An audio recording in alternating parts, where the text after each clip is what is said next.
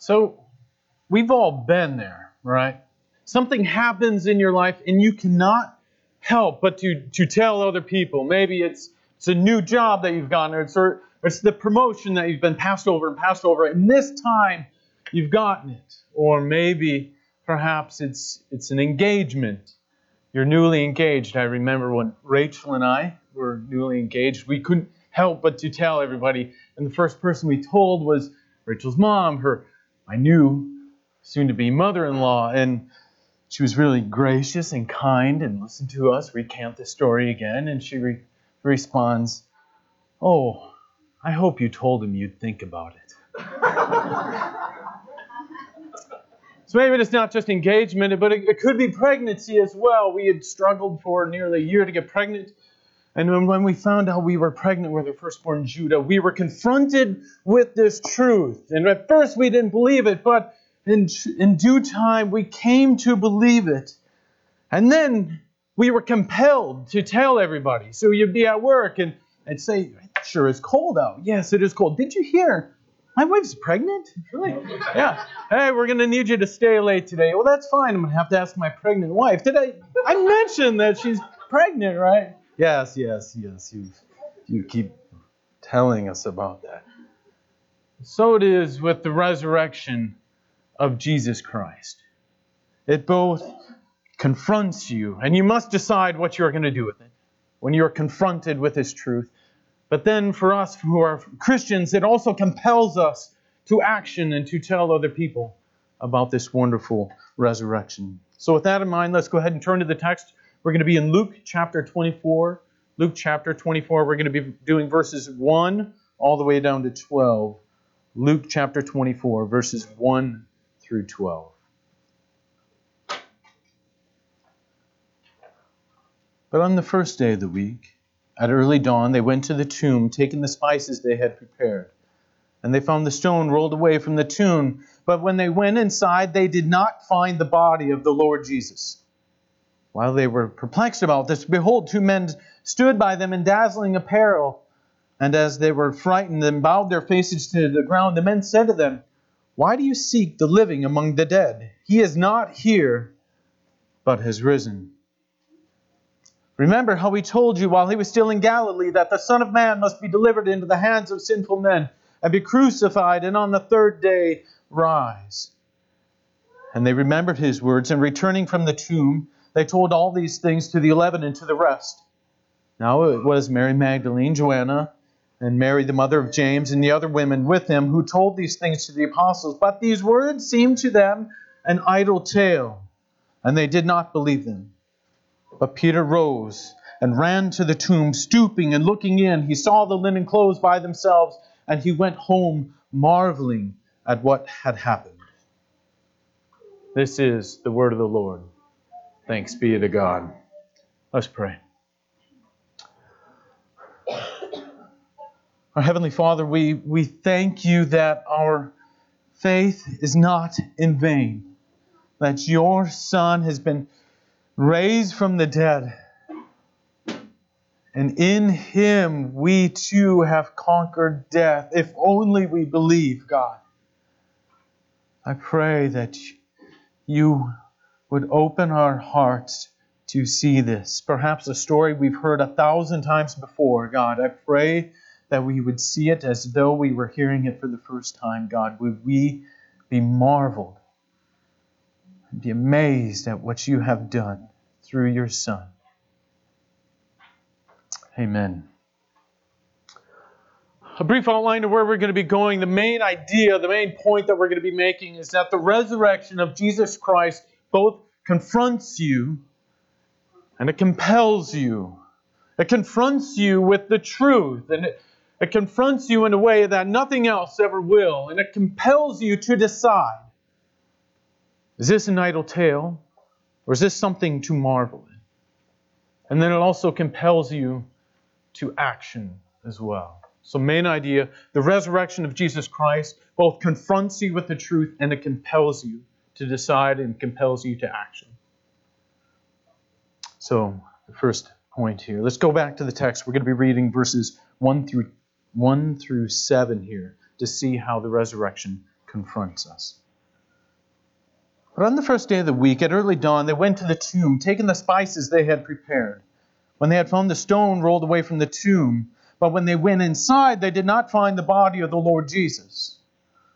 While they were perplexed about this, behold, two men stood by them in dazzling apparel, and they were frightened and bowed their faces to the ground. The men said to them, "Why do you seek the living among the dead? He is not here, but has risen. Remember how he told you while he was still in Galilee that the Son of Man must be delivered into the hands of sinful men and be crucified, and on the third day rise." Sometimes stories, they just seem to go from bad to worse. This week had begun. Adam was preaching last week on the triumphal entry, and Christ has come into this city of Jerusalem. And within a matter of a week, we have gone from the triumphal entry to the people, the masses, the government, and the religious leaders conspiring to kill our Lord. And when we look at the resurrection of Jesus Christ, it's imperative that we don't separate it from this previous week's of events. And so how do we get there? We see Jesus Christ, as I just mentioned, on Palm Sunday, riding into Jerusalem. He's riding on a colt that's never been ridden. And as He's coming in, the crowds, the masses of the people are crying out, "Blessed is the King that comes in the name of the Lord. Peace in heaven and glory in the highest." And they're waving their palm branches and throwing their cloaks on the ground. And Jesus, as He's riding in, He's weeping, as He knows the destruction that is going to come to Jerusalem within a generation for their rejection of Him as the King and as the Messiah. And as he enters Jerusalem, the first thing He does is go to the temple, and He confronts the religious leaders who are, instead of serving the people of God, they're enriching themselves from the people of God. And then on Thursday, they celebrate the Passover as they had done their whole lives.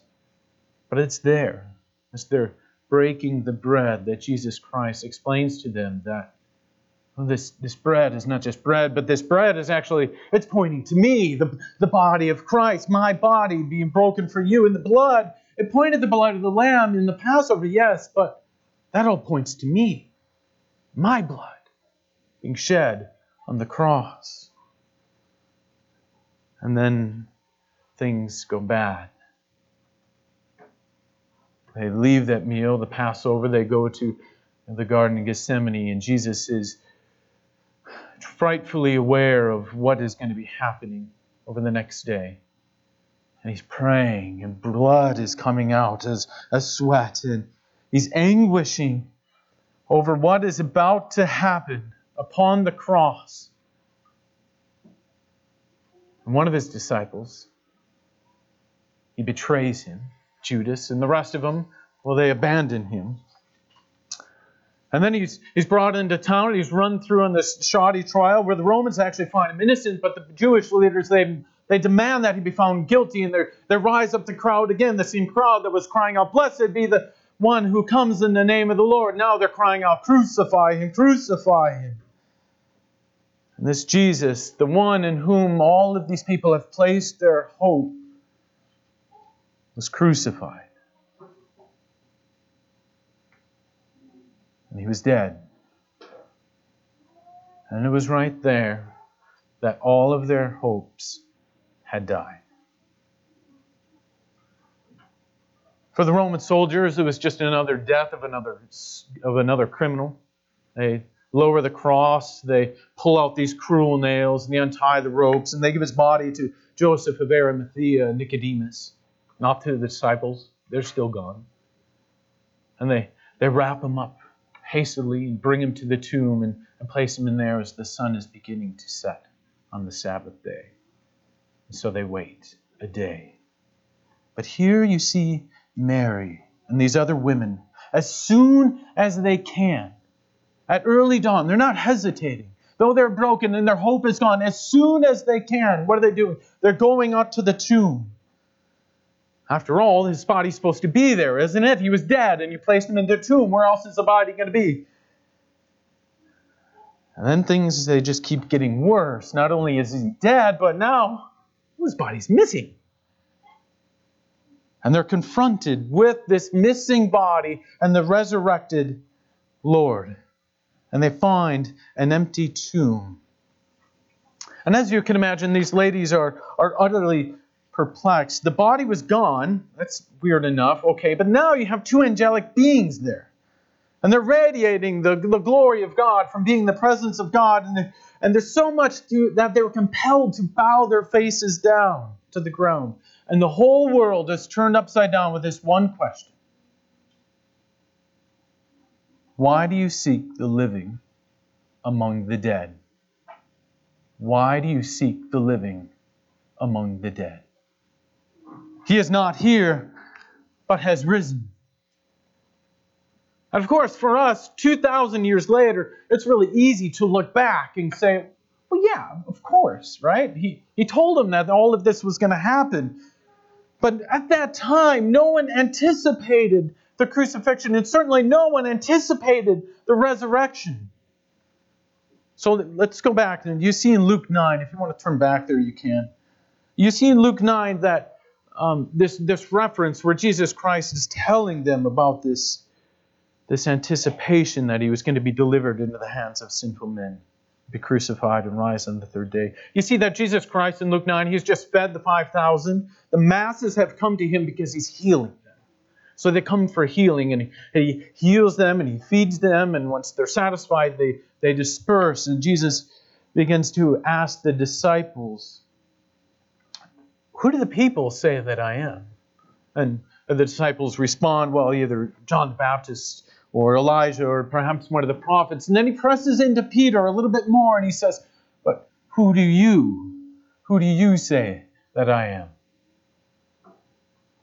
And Peter responds, the Christ of God. But Jesus clarifies what this means. Because when Peter again is saying the Christ of God, he has his own idea. So Christ must clarify what that means. What does it mean to be the Christ of God? Well, you see in verse 21 of Luke 9, he says, the Son of Man must suffer many things and be rejected by the elders and the chief priests and scribes, be killed, and on the third day be raised. And these reminders, again, my friends, these reminders are necessary because nobody anticipated it coming. No one saw this Messiah who would die, and certainly no one saw a Messiah who would be raised from the dead. We haven't seen it since. And they hadn't seen it up till that point. No one anticipated it. And here is the point at which everything focuses. All of history, all of humanity, and all of you hinge on this one thing. And you're confronted with the empty tomb. As a Christian, and even if you're not a Christian, you are confronted with this empty tomb. And you must know what to do with it. So as a Christian, a good question is, why do I care, really? Why is it necessary? And here we see that three things. One, without the resurrection, there's no defeat of death. Jesus Christ could just die, but that doesn't defeat death. You see in 1 Peter 1:3, Peter writes that God has caused us to be born again into a living hope. How? Through the resurrection of Jesus Christ from the dead.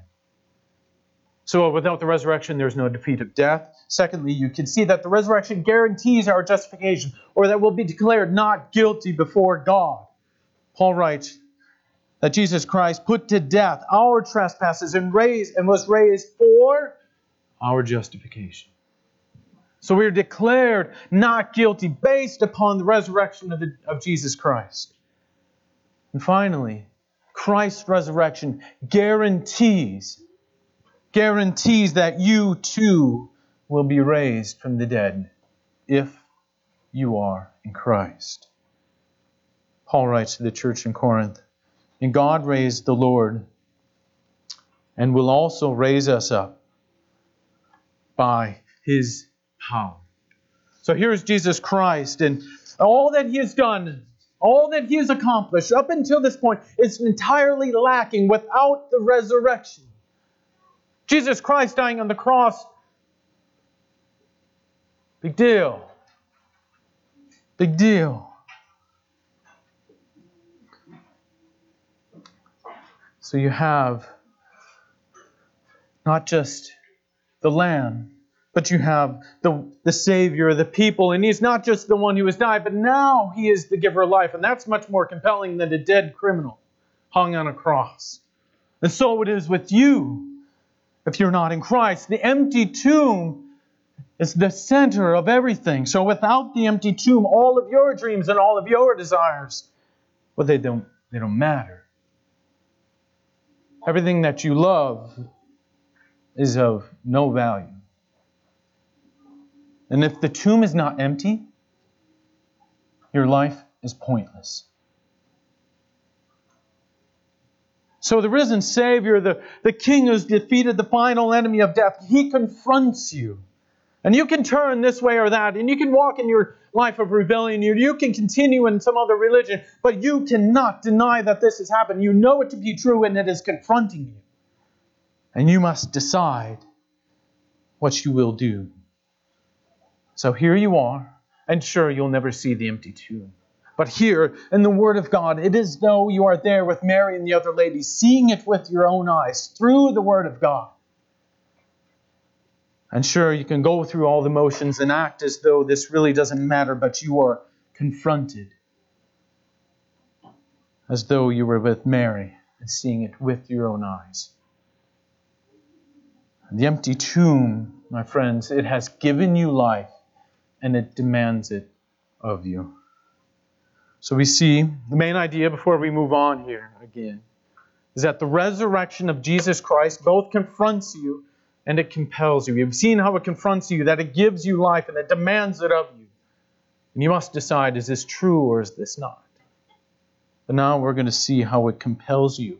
How it compels you to decide and it compels you also to action. Let's go back to the text and finish out these verses 8 through 12. Verses 8 through 12. And they remembered His words, and returning from the tomb, they told all these things to the 11 and to the rest. Now it was Mary Magdalene and Joanna and Mary the mother of James and the other women with him who told these things to the apostles. But these words seemed to them an idle tale, and they did not believe it. But Peter rose and ran to the tomb, stooping and looking in. He saw the linens by themselves, and he went home marveling at what had happened. So you see two reactions here to the empty tomb and to the resurrection. The women, they come back to the apostles, and you see this two reactions. One, it's either an idle tale, or two, you see Peter, he rose and he ran to the tomb and he stoops down and he looks in and he goes home marveling at what he has seen. So the resurrection, it compels you to decide. Either this is going to be an idle tale for you, and maybe it's just another religious story that some fanatics have made up.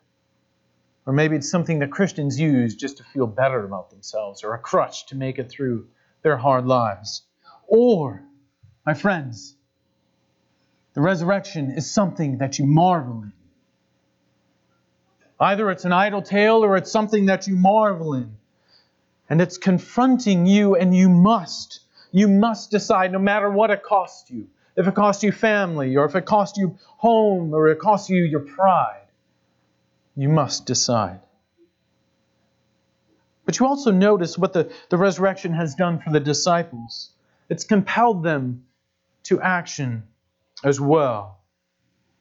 Here, take a look at the life of Peter. So he's a fisherman at the Sea of Galilee.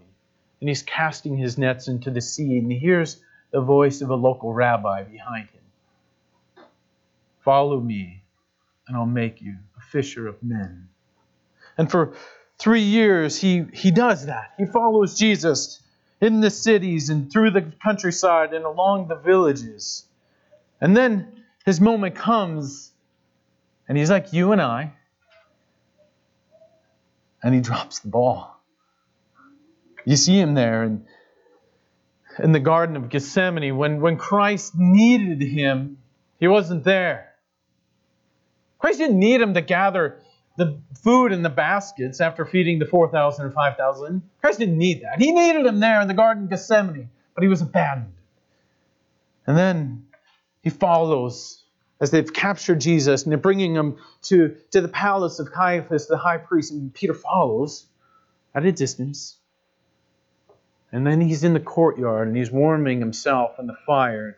A little slave girl comes up and says, Aren't you with one of them? And Peter says, Woman, I do not know what you're talking about. Then someone else chimes in and said, No, your accent, it's Galilean. You're not from down south. You're not one of us Judeans. You're from Galilee. And again, he denies it. And then finally, someone else presses in and he makes another profession. Remember his first profession. You are the Christ of God. Now he makes another profession. I do not know what you are talking about. This same Peter, who has denied Christ just days earlier after spending 3 years with Jesus Christ, following him through village and village, seeing the miracles, seeing the feeding of the 5,000. He's told these things from Mary, and you see it here in verse 12. And that he goes to the tomb, and he's confronted, and he knows, well, this is no longer an idle tale. This is something to marvel about. And sure, this marveling and this compulsion, it doesn't end right there. So what do you think it was that brought them from an idle tale to marveling and then into preaching? It's the resurrection. And sure, if Jesus had just died and that was it, they could have gone on and they could have told their friends about this wonderful man and all of the love he had and what a terrible tale it was. And perhaps we should live lives like him and be a good man like him. But what do you think it was, the substance of their preaching, the drive of their missions, and the resolve of their hearts that brought Peter from someone who denied Christ just days earlier, fast forward a generation, he too is crucified. Upside down because he thought it himself unworthy to be crucified in the same way as his Lord. What is it that brings such a change in such a man? That brings them from denying Christ like we often do ourselves to being crucified and crucified upside down. It's the empty tomb. It's the resurrection of Jesus Christ. And so then you see him go from city to city and town to town and village to village. And they know their preaching is in vain if Jesus Christ is not raised from the dead. So here are you. And you too are confronted with this empty tomb in the Word of God, as though you were with Mary, seeing it with your own eyes. And you are compelled to proclaim this as well. So the question is not what kind of programs can we have as a church to bring forth evangelism. The question is not how can you bring it forward. This is our risen God. So that's not the question. The question is how can we possibly hold it back? If it's true, which it is, and if you believe, which I hope you do, I pray you are in Christ, the resurrection compels you to share the message. And you see how it shapes the lives of those who believe. And sure, they're still moms caring for their children. And sure, they're still husbands and fathers out working in the fields. And granted, there's a few of them. There's a few of them who are sent out to go from city to city. You look in Acts chapter 13 and you have the church in Antioch. How many? They send out 2. The rest of the church stays there in town. Paul and Barnabas go out. The rest of the church stays there. And it's the faith that spreads like a consuming fire on the backs of ordinary men and ordinary women. No different than you. So men who are compelled then to share the gospel as they're out there working in the fields. Women who are compelled to share the gospel as they work in the kitchens of their masters. Mothers who are sharing lovingly this marveling story of their resurrected King with their children that are on their laps. So it is with you. Perhaps you're not going to be able to sell it all and go be a missionary like Paul and Barnabas. Maybe you're going to be like one of the ones that stayed behind. The multitude that stayed behind in Antioch, not the few that left. Maybe you're not going to go to school for 18 years and be a seminary professor. But all of that, it doesn't matter. Because the message of the risen Savior in the empty tomb is still the same. So God is bringing people into your life, and maybe you're not going to be a prophet. Maybe you're not going to be an evangelist or a teacher. But that's fine because it's not about you. God is at work through His message. So you don't have to be all of these things of a prophet, an evangelist, of a teacher. All you have to be, my friends, is willing. Willing to share this wonderful news of the empty tomb, like you see the women doing, going back. They can't help but to tell the other apostles and disciples who are gathered there. So regardless of your stature or your station in life, the resurrection, it confronts you. And you have to give an answer. You can't turn this way or that your whole life. You must give an answer. Either this is an idle tale or this is something to behold and to marvel. So the resurrection confronts you, my friends, but it also compels you. It compels you to lay aside everything and to follow Him. Let's pray.